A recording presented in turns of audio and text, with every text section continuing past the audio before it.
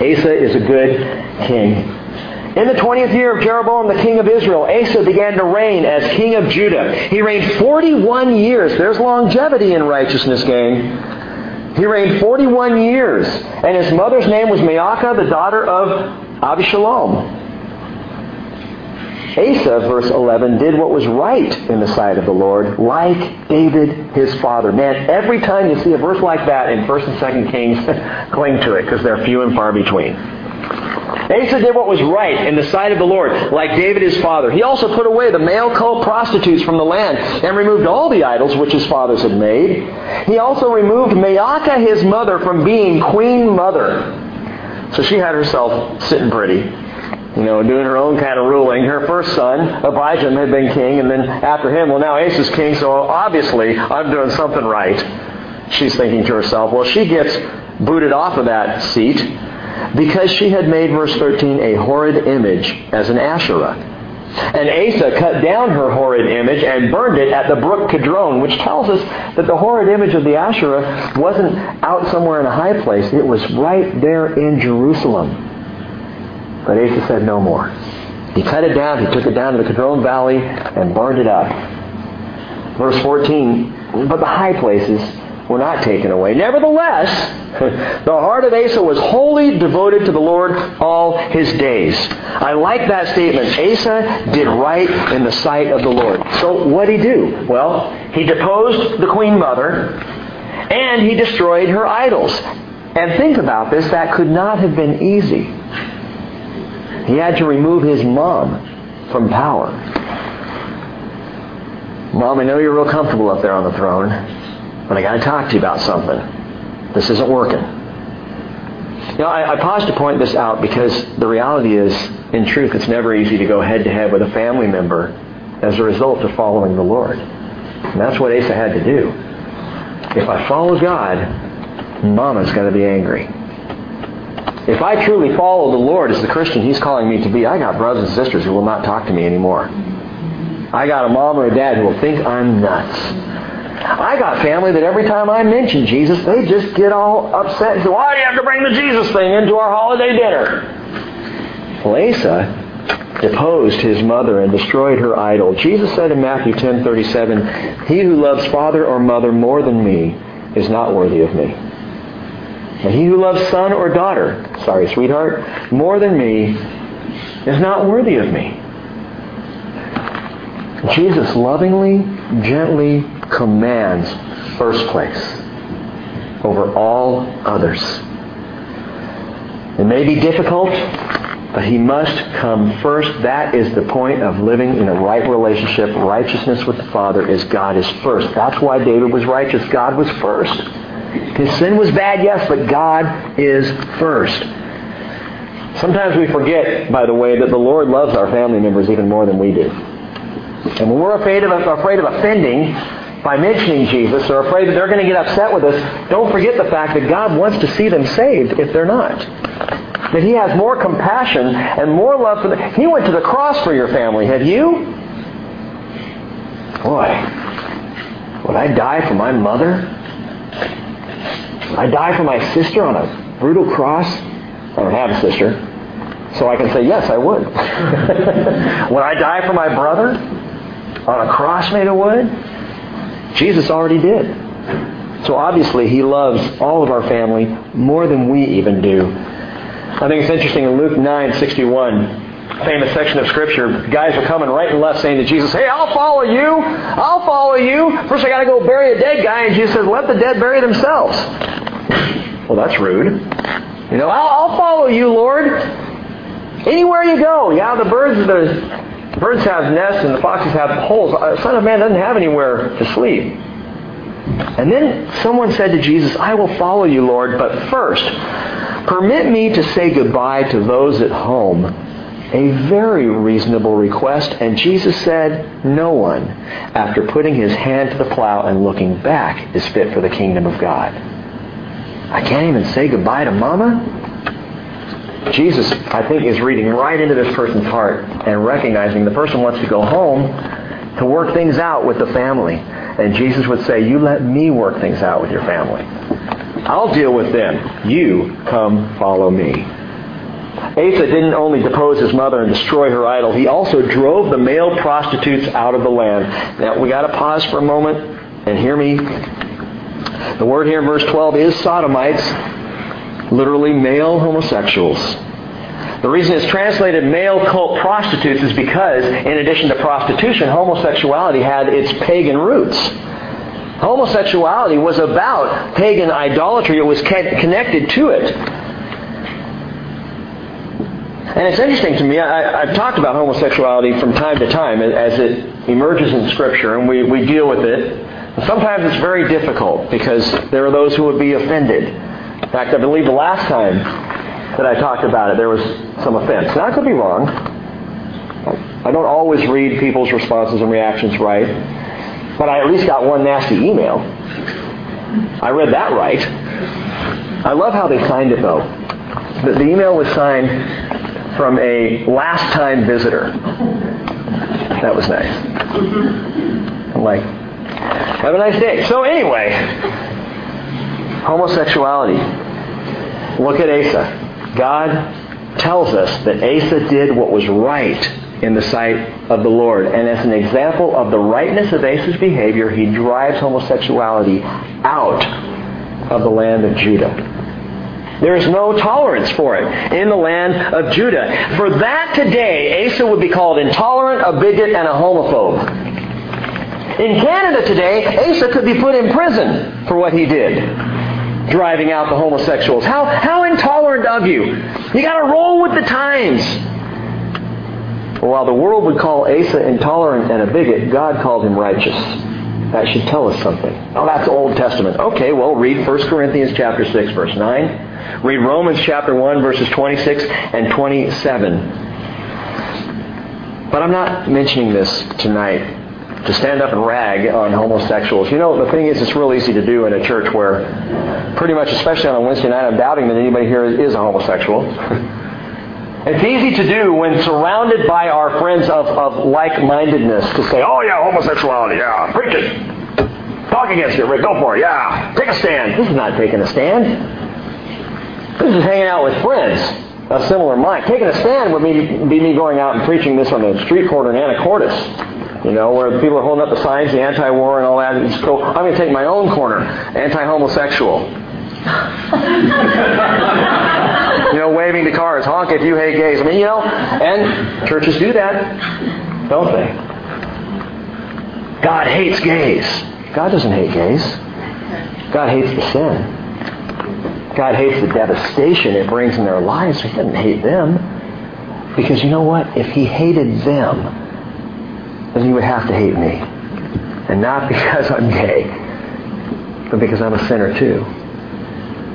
How do we as Christians who accept the biblical view of homosexuality as immoral, and the Bible is absolutely clear, I'm sorry, you cannot get around that. The only way you can avoid the Bible statement of the immorality of homosexuality is not to read the verses. The Bible's clear on it. So how do we, with a biblical view, balance our view without being judgmental or intolerant to those who have chosen that lifestyle? Let me give you a couple of ways to respond, and I've actually responded to an email on this very question this last week. Here's what you do. Number one, you deal with the truth. Someone's coming to you and asking, I've got a family member, I've got a friend, I don't know what to do with them, I don't know what to say. What do I do? You start with the truth. Homosexuality is sin. That's the truth. Again, 1 Corinthians 6:9, Romans 1:26 and 27, and there are plenty of other verses, Old Testament and New Testament alike, that express this truth. Homosexuality is sin. But you deal with the truth, and then Ephesians 4:15 tells us you deliver the truth with love. You deliver the truth with love. As Christians, we got to start, because what's happening in the church is the foundation of the truth is being shaken. And Christians are saying, well, maybe if we back down from the truth and then talk to these people of this lifestyle, they'll accept us. No, it's not the right approach. You don't leave the truth behind to try and reach somebody. You stand on the truth, but you deliver it with love. What do you mean? I was asked this week, what do you say to a person who says, why would a loving God create a person to be gay and then condemn them to hell? And the answer to that question is very simply, He didn't. He doesn't. He wouldn't.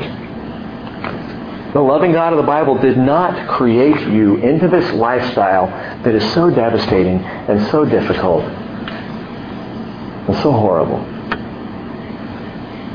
If you talk to a homosexual, they may, at least up front, holding up a bronze shield, they may say, no, it's a good life. I like this life. I'm happy with this life. But it doesn't take long, if they're being real, when they put down the shield, for them to say, I didn't have any choice in this. I was made this way. Well, why would you say that? Because I don't like it.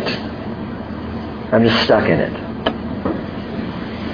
The Lord didn't create gay people gay. Well, what about the statistics? You know what the statistics say? The exact opposite of the media lies that we're fed about homosexuality. What we're told is, no, this is in the genes. This is the way they are. They just have to be. No, it's not true. And I'll recommend to you a book called An Ounce of Prevention. If you want to read up on this or just have some information to talk to someone, if you have a friend or family member who's gay, to deal with the truth and deliver the truth in love. Don Schmierer is his last name, Schmierer. Don Schmierer. He wrote an excellent book, easy to read, called An Ounce of Prevention. You can get it at hisservants.com, I believe is where it is. Hisservants.com. You can check Amazon and other places. I don't know if they carry it or not. If nothing else, look up Don Schmierer, An Ounce of Prevention, and it'll show you where to go. But speaking the truth in love, gang, God is not silent on the issue of homosexuality. Because turning a blind eye to any self-destructive lifestyle is not loving. Let me say that again. Turning a blind eye, or blatantly just accepting a self-destructive lifestyle, is not loving. It's the most unloving thing you can do. Live and let live. They're going off a cliff, but I'm not going to interrupt that. They're probably going to die of AIDS, but I don't want to speak into that life. The violence among homosexuals, and I don't have the statistics right on my mind, but they're in this book, An Ounce of Prevention. The level of violence among homosexuals is huge compared to heterosexuals. The number of partners is huge. It is not what the world says that, they couple up and get married. No, it's multiple, in the hundreds sometimes of partners per year is the standard. The pain, the illnesses, not just AIDS, but the sexually transmitted disease are rampant in homosexuality. This is not a life that anyone who thought it through ahead of time would want. And so we deal with the truth, but we deliver the truth with love. That a loving God refuses to ignore a sin that is destroying people. And a loving people, a loving church, refuses to ignore the reality of homosexuality. How does the church then respond to the homosexual community? We respond with love. We don't stand out on the corner with hate gay signs. We don't fear being in a friendship relationship with someone who is gay, because you know what? They're no different than anyone else who is in rebellion to God. So I love them as a friend. I treat them like I would treat anybody else. But as I gain confidence and grow in that relationship, and there's true and healthy affection there for that person, then I speak into their life. You know what? Let me tell you what the real truth of the Scriptures is. God so loved the world that He gave His only begotten Son, that whoever believes in Him shall not perish but have eternal life. The reality is God loves you. And He loves you too much to ignore what's going on in your life. That's the truth. And that's how we speak the truth in love. Anything else, gang, I heard this said, I like this phrase. Anything else is sloppy agape. We're supposed to love everyone, so we just accept homosexuality. Again, it is not loving to let someone drive off a cliff. It is loving to do everything you can to stop them with love in your heart for them, not with judgment. Quickly, 1 Corinthians chapter 5. Flip over there. 1 Corinthians 5. We have an interesting example of how Paul dealt with a situation where there's a guy who wasn't homosexual. Actually, he was sleeping, I believe it is, with his father's wife. Not his mother, but probably his stepmom. And this is going on in the church at Corinth, and the church doesn't know what to do with it. And I relate to that. I understand. There are some times where I hear about something going on, and I'm like, I don't know what to do with that, Lord. How do we handle this situation? This is a new one, you know. And so the church doesn't know what to do. So listen to this. Verse 1 of 1 Corinthians chapter 5, Paul says, it's actually reported that there is immorality among you, and immorality of such a kind as does not even exist among the Gentiles, that someone has his father's wife. You can almost hear Paul's voice going up. I can't believe this. Verse 2, you have become arrogant and have not mourned instead, so that the one who had done this deed would be removed from your midst. For I, on my part, though absent in body but present in spirit, have already judged him who had so committed this, as though I were present. In the name of our Lord Jesus, when you are assembled, and I with you in spirit, with the power of our Lord Jesus, I have decided, Paul writes, to deliver such a one to Satan. Cast him out. Disfellowship. This is where, by the way, where the whole idea of disfellowshipping comes from. You refuse fellowship with such a one who is living this horrible lifestyle. This is the same Paul who in Ephesians chapter 2 said, by grace you have been saved, and through faith, and this is not of yourselves. It's a gift of God. This is the grace apostle saying this guy should be booted from the assembly and delivered to Satan. Why? Finish the verse. For the destruction of his flesh, so that his spirit may be saved in the day of our Lord Jesus. I love that about Paul. When he got on the road, the missionary road of his life, it was all about the eternal. This guy's life is messed up, and he needs to be basically handed over. That's what Paul said in Romans chapter 1, by the way, about homosexuality. God gave them over to their lusts. Said, all right, here you go. Live it out. See how it works for you. Because sometimes only by allowing someone to walk fully in their sin without the support of a fellowship of Christians, but closing the door and saying, as long as you are choosing this lifestyle, you cannot be here. Only by allowing them to feel the full weight of their sin in the flesh can that person ultimately be saved in the Spirit. That is Paul's heart, to see this person saved.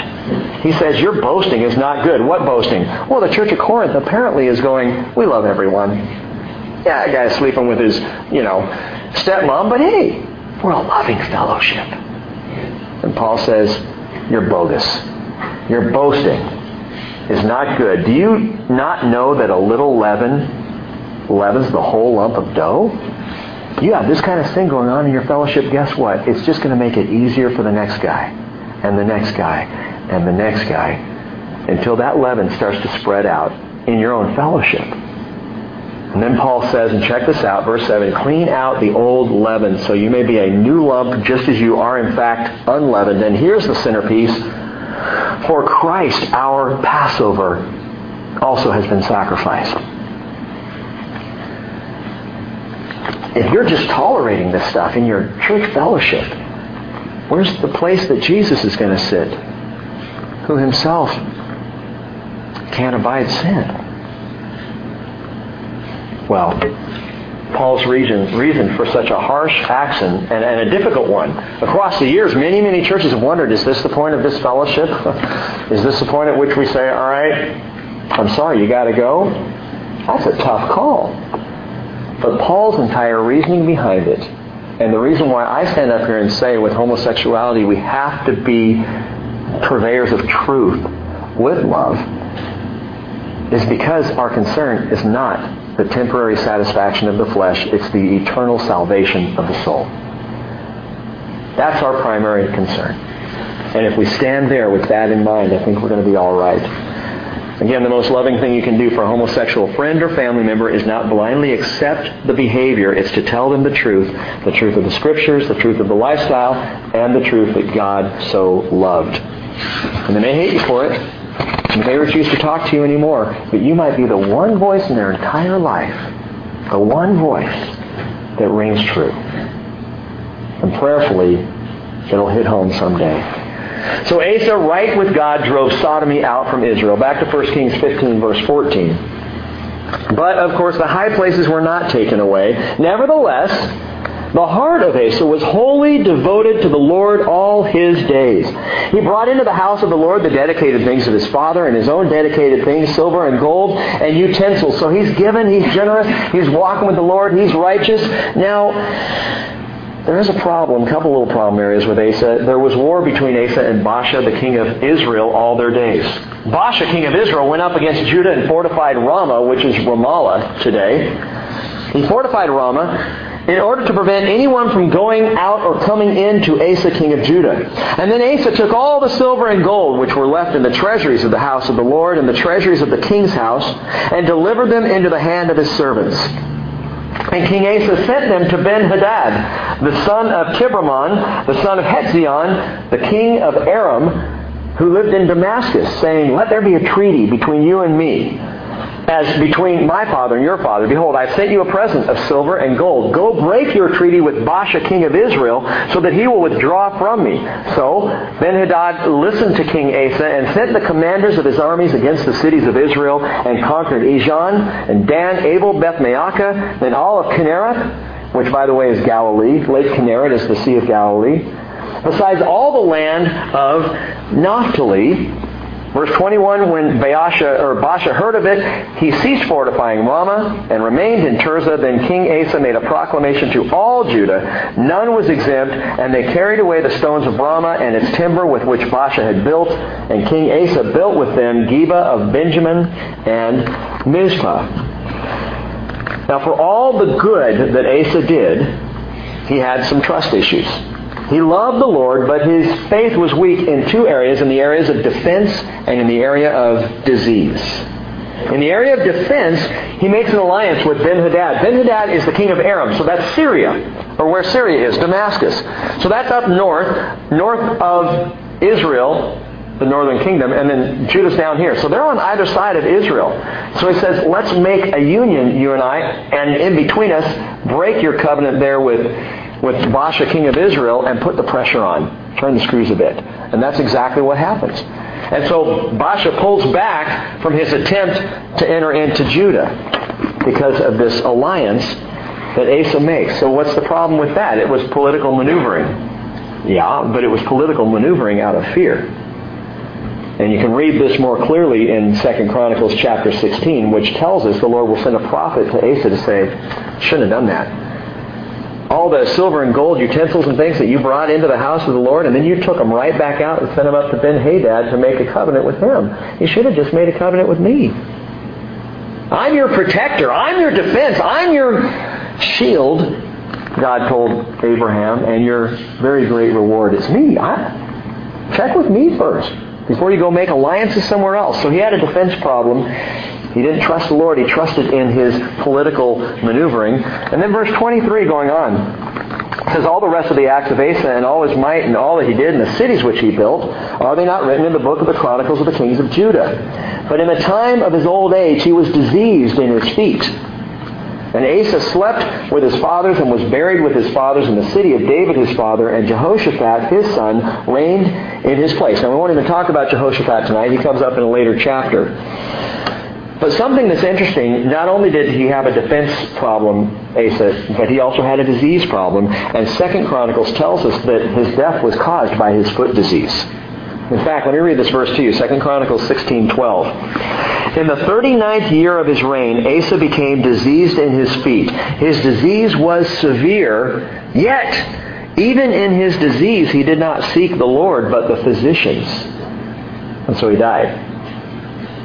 Interesting. He did not seek the Lord, but the physicians. This is ironic, by the way, because Asa's name means physician. I don't know if his mom wanted her to be a doctor, but he became a king instead. You know, she was a little disappointed. She was hoping for the bigger paycheck. I don't know. His name means physician, and yet he dies of a foot disease. When you read this, you might say, well, does this mean we don't go to the doctors? No. It means we don't trust the doctors over the Lord. It means if we're sick, we go to the Lord. And we pray to the Lord. And I'm a proponent, gang, of medicine. I don't think that we're wrong in vaccinations and in going to the doctor when we're sick. But man, take it to the Lord. Oh, I'm feeling lousy here. And I pray for healing, and I pray you give my doctor some insight into what's going on. But Asa didn't do that. He trusted his namesake. He trusted the doctors over the Lord, and he ends up dying because of his foot disease. However, he still dies with the mark of a good king, one who walked right, like his father David, wholly devoted to the Lord. Now back to Israel, verse 25. We leave Judah. We come back into Israel. We're still moving here. Now Nadab, the son of Jeroboam, became king over Israel in the 2nd year of Asa, king of Judah. And he reigned over Israel 2 years. Remember how long Asa reigned? 41 years? This guy reigned. In fact, during Asa's reign, there are going to be 6 kings come and go in Israel, while Asa's the one guy on the throne. There's a difference. Righteousness does lead to a degree of longevity. But Nadab reigned for 2 years. Verse 26, he did evil in the sight of the Lord and walked in the way of his father and in his sin, which he made Israel sin. Verse 27. Then Baasha, the son of Ahijah of the house of Issachar, conspired against him. And Baasha struck him down at Gibbethon, which belonged to the Philistines, while Nadab and all Israel were laying siege to Gibbethon. So Baasha killed him in the 3rd year of Asa, king of Judah, and reigned in his place. It came about as soon as he was king, this is Baasha now, he struck down all the household of Jeroboam. Remember the prophecy? He did not leave to Jeroboam any persons alive until he had destroyed them all, according to the word of the Lord, which he spoke by his servant Ahijah the Shilonite. And because of the sins of Jeroboam which he sinned, and which he made Israel sin, because of his provocation with which he provoked the Lord God of Israel to anger. Now, the rest of the acts of Nadab and all that he did, are they not written in the book of the Chronicles of the kings of Israel? Verse 32, going on a little bit further, there was war between Asa and Baasha, king of Israel, all their days. In the 3rd year of Asa, king of Judah, Baasha, son of Ahijah, became king over all Israel at Tirzah, and he reigned 24 years. Now, he's a wicked king, but he does reign for a stint at least. Verse 34, he did evil in the sight of the Lord and walked in the way of Jeroboam, and in his sin, which he made Israel sin. And what sin is that? Idolatry. But I want you to notice something that fascinates me here. Baasha becomes, even in his wickedness and even in his evil, Baasha becomes the tool of prophetic judgment against Jeroboam's house. And yet Baasha does the same thing himself. What he wipes out Jeroboam's house for is the exact same thing Baasha himself does. Only more so, and Baasha's name means wicked. Nadab, who we read over very quickly, there's not much said about him in his 2 years of rule, but Nadab means liberal. So you're going from liberal to wicked, and I don't know if there's a progression there politically or not. I'm not going to go there. But Baasha is a wicked king. I'll let you think about that, and you Republicans might get a little kick out of it later. The kings of Israel, gang, get progressively more and more and more wicked. When you think one has gone far enough, another one goes further. And reminded again of Proverbs 14:34, righteousness exalts a nation, but sin is a disgrace to a people. The issue of Israel's heart trouble continues to be idolatry, and things get so bad that within 200 years, the kingdom of Israel is captured and destroyed by the Assyrians. 136 years after that, Judah goes into Babylonian captivity. Yeah, Rick, you've told us that before. Yeah, but listen, think about this. Why does God do that? Is it just a punishment? I think it's more. The 2 nations that will destroy, Assyria will destroy Israel, and then Babylon will destroy Judah. Those 2 nations were the biggest proponents of pagan idolatry of any nations in the entire area. It's as if God was saying, you want idolatry, Israel? You got it. You want to have idol worship, northern Israel? I'm sending you to Assyria. You'll experience some idolatry up there like you have never seen before. Judah, you want idol worship? You're going to Babylon. And let's see how you handle it there. It's interesting because God often uses this means of discipline. He says to Israel and Judah, I'm going to inundate you with idols. He did the same thing to Israel in the desert. Remember Psalm 106 verse 14 says, they lusted exceedingly in the wilderness and tempted God in the desert. So as a father, what did he do? Did he withdraw his gifts? No. It says he gave them their request, but sent leanness to their souls.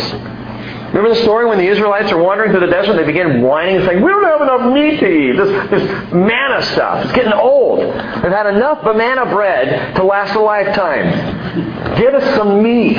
God says, you want meat? It's going to come out your nostrils. Literally, I love that verse. He gave them so much quail that they stuffed themselves sick on it. God often does that with our sin. I lust after something. I want something bad. And God says, really? Okay. You can have as much as you want and more. And what God did with Israel in the desert, He gave them the request but sent leanness into their soul. You know, it's like the old Schick smoking commercials. The old pattern for getting rid of cigarette smoking is they'd put a guy in a room and just make him smoke as much as he wanted. Smoke until you're absolutely sick and throwing up.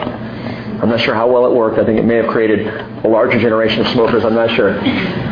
But God will sometimes inundate us with the very sin that we desire so that we realize, man, I am more empty now that I've got it than when I wanted it. And there's leanness in the soul. Be careful what you hunger for. You just might get it. Well, the word of the Lord came to Jehu, son of Hanani, against Baasha, saying, inasmuch as I exalted you from the dust and made you leader over my people Israel, and you have walked away in the way of Jeroboam and have made my people Israel sin, provoking me to anger with their sins, behold, I will consume Baasha and his house, and I will make your house like the house of Jeroboam the son of Nebat. I'm going to do the same thing to you that I had you do to Jeroboam, because you're doing worse than he did. Any one of Baasha who dies in the city, the dogs will eat. And any one of him who dies in the field, the birds of the heavens will eat. Now the rest of the acts of Baasha and what he did and his might, are they not written in the book of the Chronicles of the Kings of Israel? Fascinating to me. By the way, I just want to point out something as we go by here. God is still calling the northern kingdom my people Israel. See, when the kingdom divided, though the people were split, God is still looking at all 12 tribes and saying, these are my kids. These all belong to me. He didn't just side with one or the other. He sided with both. Don't fight each other, kids. Get along. And if you, king of Israel, will follow me, I'm going to establish you. And if you, king of Judah, will follow me, I'll establish you. You can have two great kingdoms instead of one. Even though you can't keep it together, I still love all of you, the Father says. Now, verse 6 going on. Baasha slept with his fathers and was buried in Tirzah, and Elah, his son, became king in his place. Moreover, the word of the Lord through the prophet Jehu, the son of Hanani, also came against Baasha and his household, both because of all the evil which he did in the sight of the Lord, provoking him to anger with the work of his hands in being like the house of Jeroboam, and because he struck it. In the 20 year... Now, did you hear that? I just caught that. Wow. His anger came against Baasha because he followed in the ways of Jeroboam, and God was angry with Baasha because he struck down the house of Jeroboam. Wait a minute. God, it was your foreordained call. I mean, you're the one who wanted the house of Jeroboam wiped out. And now you're spanking the tool of spanking? Now you're hammering the hammer? Why is that? Because God's the only one who has the right to discipline His people. And even if someone is used by the Lord to discipline His people, the Lord will then discipline that person as well. Perfect justice. Perfect righteousness. He will call Nebuchadnezzar to be His servant to come and capture Israel. And then God will go after Nebuchadnezzar for coming after His people Israel. And it's not an inconsistency, it's a perfect consistency of justice and righteousness on the part of God. It's amazing. You do not want to be the tool of God against Israel. And that's a role that I'd say, could you find someone else, Lord, because I just want to be right with you. We'll just let someone else deal with this. In the 26th year of Asa, king of Judah, Elah, the son of Baasha, became king over Israel at Tirzah and reigned 2 years. His servant Zimri, commander of half his chariots, conspired against him. Now he was at Tirzah, drinking himself drunk in the house of Arza, who was over the household at Tirzah. Then Zimri went in and struck him and put him to death in the 27th year of Asa, king of Judah, and became king in his place. Verse 11, it came about when he, that is Zimri, became king, as soon as he sat on his throne, that he killed all the household of Baasha, He did not leave a single male, neither his relatives nor his friends. Thus Zimri destroyed all the household of Baasha, according to the word of the Lord, which he spoke against Baasha through Jehu the prophet, for all the sins of Baasha and the sins of Elah his son, which they sinned, and which they made Israel sin, provoking the Lord God of Israel to anger with their idols. Now the rest of the acts of Elah and all he did, are they not written in the book of the Chronicles of the kings of Israel? Baasha carries out God's judgment against the house of Jeroboam, only to face the same judgment for the exact same reason. It's interesting, Zimri didn't realize he was the hammer of judgment on Baasha's house any more than Baasha realized he was the hammer of God's judgment on Jeroboam. They were both just acting in wickedness, but God was acting in justice. And they were caught up in that. And gang, I guess what I'm saying here is there's a biblical spiritual principle at work, and it's the principle of sin. Be sure your sin will find you out. It's going to find you out. Numbers 32:23, Galatians 6:7, whatever a man sows, this he will also reap. And there may be divine judgment going on, but if you're the one doing it and you're doing it in wickedness yourself, hammer's going to fall on you as well. In other words, just because a person carries out divinely ordained judgment on another person doesn't mean that they are inherently righteous. Because, and listen, righteousness still depends on relationship. Righteousness is not action. Righteousness is being right with God in relationship with Him. Now, Baasha's son, Elah, lasts only 2 years. But did you notice what set him up for his murder by Zimri? Look back at verses 9 and 10. He was at Tirzah drinking himself drunk when Zimri went in and killed him. He was drunk silly. He was on his face. He was out of it. He didn't have, every once in a while, what's that guy pulling a sword for? Oh! It was in that state of drunkenness that he's killed. Now, Elah's name means oak. I don't know why, but apparently he liked the oaky finish that comes from a barrel of good vino. Zimri murders Elah when he is drunk as a skunk. And what does the Bible tell us? Proverb 31 verse 4. It is not for kings to drink wine, or for rulers to desire strong drink. And I wonder how many people, just across history, I wonder what the statistic is, how many lives have been claimed by drunkenness. Because that's what happened to Elah. You could say his life was claimed by drunkenness. Had he not been drunk, he would have been sober and sharp and ready when Zimri came through the door to kill him. But he didn't have any control. He was out on his face. He just had one too many. And he was unable even to stand. And so the Bible says, Ephesians 5:18, don't get drunk with wine, it's dissipation. Be filled with the Spirit. You want to be filled up with something? Be filled with the Spirit. 1 Thessalonians 5:7 says, those who get drunk at night. But we are of the day. We're not of night. So let's be sober. 1 Peter chapter 1, verse 13, prepare your minds for action. Keep sober in spirit. Fix your hope completely on the grace to be brought to you at the revelation of Jesus Christ.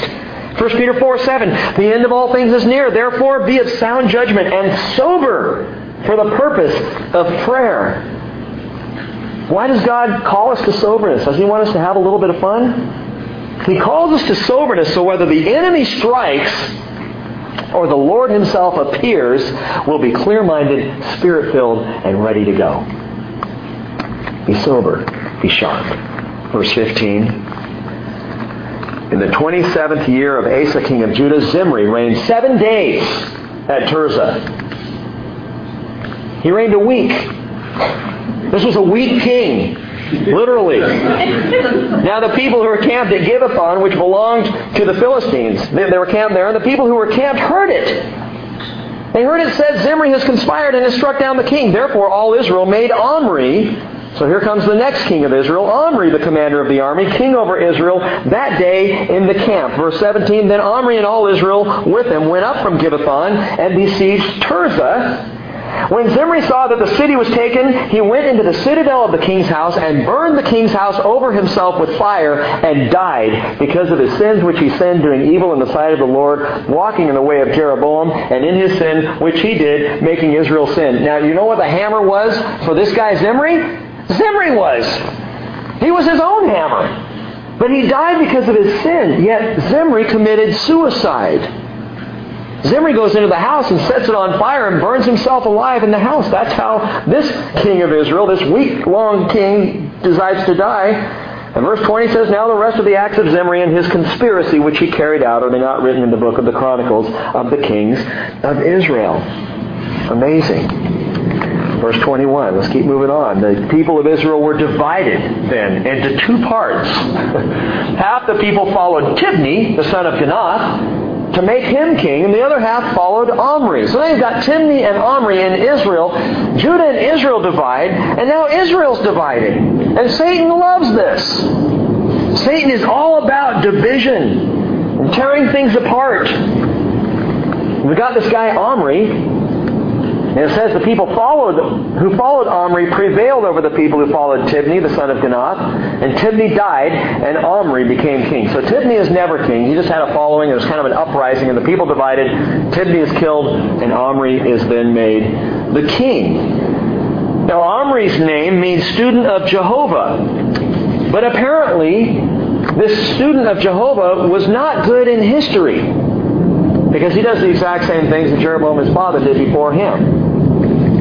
I think going down the road, he could be heard singing that song, Don't Know Much About History. Because he repeats the same wicked idolatry of all the kings before him. Verse 23, in the 31st year of Asa, king of Judah, Omri became king over Israel and reigned 12 years. He reigned 6 years at Tirzah. He bought the hill Samaria from Shimmer for 2 talents of silver, and he built on the hill and named the city which he built Samaria, after the name of Shimmer, the owner of the hill.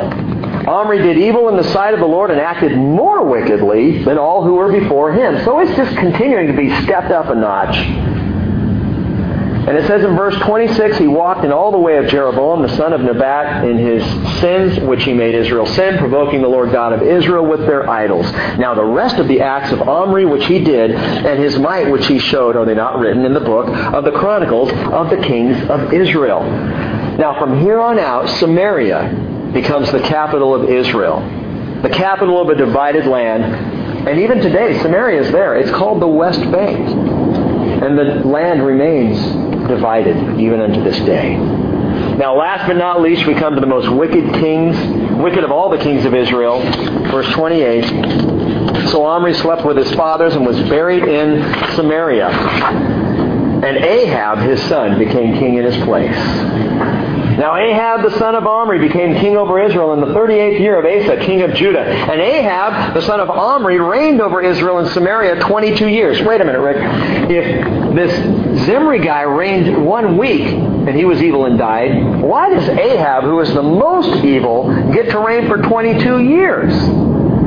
Because God is giving the people exactly what they want. You want idolatry? I'm going to give you the most idolatrous king you've had so far. God just keeps stepping it up.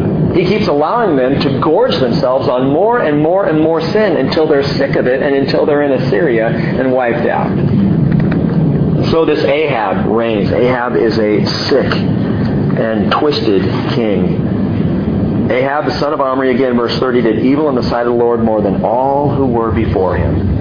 It came about as though it had been a trivial thing for him to walk in the sins of Jeroboam, the son of Nebat. As if that weren't enough, that he married Jezebel, the daughter of Ethbaal, king of the Zidonians, and went to serve Baal and worshipped him. So it wasn't that Ahab was kind of partially following the Lord, but also following these other idols. He gave up the Lord 100%, and he was a Baal man. He was a Baal follower. And he worshipped Baal. He erected, verse 32, an altar for Baal in the house of Baal, which he built in Samaria. His own temple now. Ahab also made the Asherah. Thus Ahab did more to provoke the Lord God of Israel than all the kings of Israel who were before him. And his wife Jezebel, daughter of Ethbaal, the king of the Zidonians, was also the high priest of Baal worship. So he marries into the whole family, and he is sucked in, lock, stock, and barrel. Ahab is an evil guy. We're going to leave him there for now, because we're going to see an awful lot of Ahab's ugly face for the next several chapters, as he and his wife Jezebel are the foil for one of the greatest prophets Israel has ever seen. But look at this last verse before we end tonight. Verse 34 says, in his days, Hiel, the Bethelite, built Jericho. Who's Hiel? Is he one of the kings? No. Just a guy. Just a guy who had a little bit of money, got some financial backing, and went up to rebuild the city of Jericho. Remember the city Joshua and the children of Israel wiped out, marching around 7 times, blowing the trumpets, walls fall down. So he goes to build Jericho. He laid its foundations with the loss of Abiram, his firstborn. So his firstborn son dies as they're just setting up the foundation of the city. And he set up its gates with the loss of his youngest son Segub, according to the word of the Lord, which he spoke by Joshua, the son of Nun. What is the deal with this? Now, I'll tell you something. When you're reading through the Bible and you're dealing with the stories of the kings, and you're moving one king to the next, and all of a sudden a verse just appears out of nowhere and seems completely unrelated, you need to stop and look closely at the verse. Why is this here? Partially it's there because it's factual history, and it happened at this time. During the reign of Ahab, this is when this guy went to build up Jericho. So it's historically accurate, but I think there's something more here. It actually, for me, it sums up the truth that we've been seeing through the past 3 chapters, 14, 15, and 16. It ends with this one verse, and it's a perfect summation. It tells us, gang, that God keeps precise records. Some would read through the kings of Israel and just go, okay, yeah, he died, and isn't it written about him in the books of the Chronicles of the Kings? And again we keep seeing this stuff, and it's a little monotonous and maybe a little like, high school history class. And, okay, why do we need to hear all this stuff? And then you come to this and you realize God doesn't forget a thing. God keeps absolute and perfect records. You see, after the destruction of Jericho by Joshua and the Israelites, some 450 some odd years earlier, the Bible told us this. Joshua 6:26. Joshua made them take an oath at that time, after they had wiped out Jericho, saying, "Cursed before the Lord is the man who rises up and builds this city Jericho. With the loss of his firstborn, he shall lay its foundation. With the loss of his youngest son, he shall set up its gates." And that's exactly what happened. And what's interesting to me is the book of Joshua was written much earlier, hundreds of years earlier than the book of 1 Kings. So when this happened, the writer of 1 Kings, tipped off by the Holy Spirit, goes, oh yeah, this is exactly what God said was going to happen through Joshua. God doesn't forget. He keeps precise records. Abiram, the firstborn son of Hiel, is killed when they laid the foundations. And Segub, now the youngest, is killed when they set up its gates, just as the curse promised. What's that got to do with all these kings? It's exact record keeping. Precise accounting. God doesn't miss a thing. You see, we do and say things all the time in our lives that we forget about them. Cheryl is always telling me, well, don't you remember you said this? And I'm like, really? You said that we would meet this couple for lunch after church this Sunday. Okay? Which is why if you want to make an appointment or date with Cheryl and I, you call her. Because I won't remember it. I'll walk out of church going, yeah, that's great. Well, we'll meet later. Off it goes. We say things, we do things. We don't remember them. But Jesus said in Matthew 12:36, I tell you, every careless word that people speak, they shall give accounting for it in the day of judgment. I'm in trouble. Every careless word, the things that I say thoughtfully or thoughtlessly. Lord, if you do this for me, I'll do this. And God goes, okay, got it. You have that written down. Precise accounting. Exact record keeping.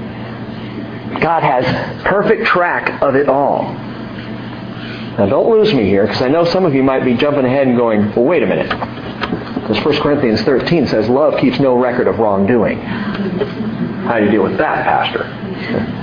I'll tell you how. Just wait. Exact record keeping. God has it all written down. And we have a choice. We can go by our deeds that God has recorded, and we can have the books of deeds opened up, and we can let that be our judgment. Or we can have our names written in the Lamb's Book of Life, and every careless word and every stupid thing and all the sins I've committed that I have forgotten about, God has forgotten about it too. Which is wonderful news. Revelation chapter 20, verse 12 tells us about these books. That I saw the dead, John writes, the great and the small, standing before the throne, and books were opened. Books were opened. Multiple books were opened. And then another book was opened, which is the book of life. We've talked about this in that Revelation study. There are two kinds of books here. There's the book of life, and then there are books of deeds, which keep a precise accounting of everything that every person has ever done throughout all of history. Every sin of your life would be in the book of deeds, unless your name is written in the book of life. Revelation 20:12 says the dead were judged from the things which were written in the books, plural, the books of deeds, according to their deeds. I don't want to go all into this right now, but the dead being talked about are those who have chosen to be judged according to their deeds. Not those who have accepted Jesus and the cross of Calvary. Because if you accepted Jesus and the cross of Calvary, you're not resurrected for the second judgment, for the second resurrection. You are resurrected in the first resurrection, which is the rapture of the church, or, well, yes, the rapture, because if you die, even then, you're raptured. And your judgment, as I've said over and over and over, please don't miss this, God keeps perfect records, but my judgment and all the deeds that I ever did were wiped clean by the blood of Jesus on the cross of Calvary. Judgment Day for Rick was 2,000 years ago. It's over.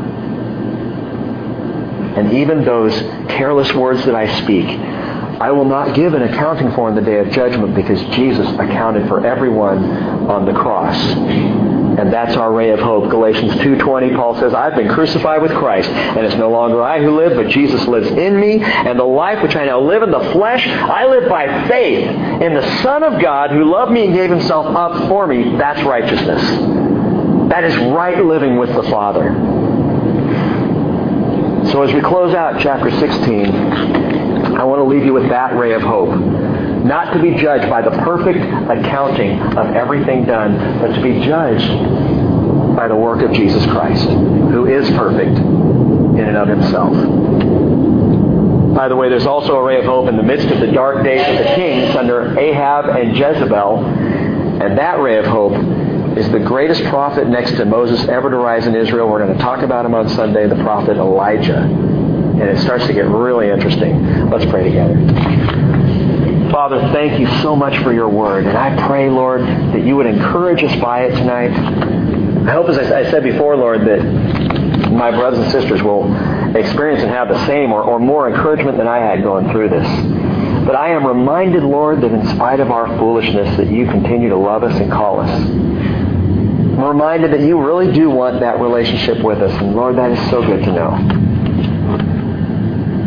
I ask, Father, tonight, that you will, as our eyesight dims to the physical things in this world, that you will increase our hearing to know your voice and to walk by faith and not by sight. And draw us near to you and let us be, Father, your children, heirs to a great inheritance. In Jesus' name, amen. I'm going to let you go because we went really long tonight. You hung in great. God bless you all. And chapter 17 or 18 Sunday, depending on what happens.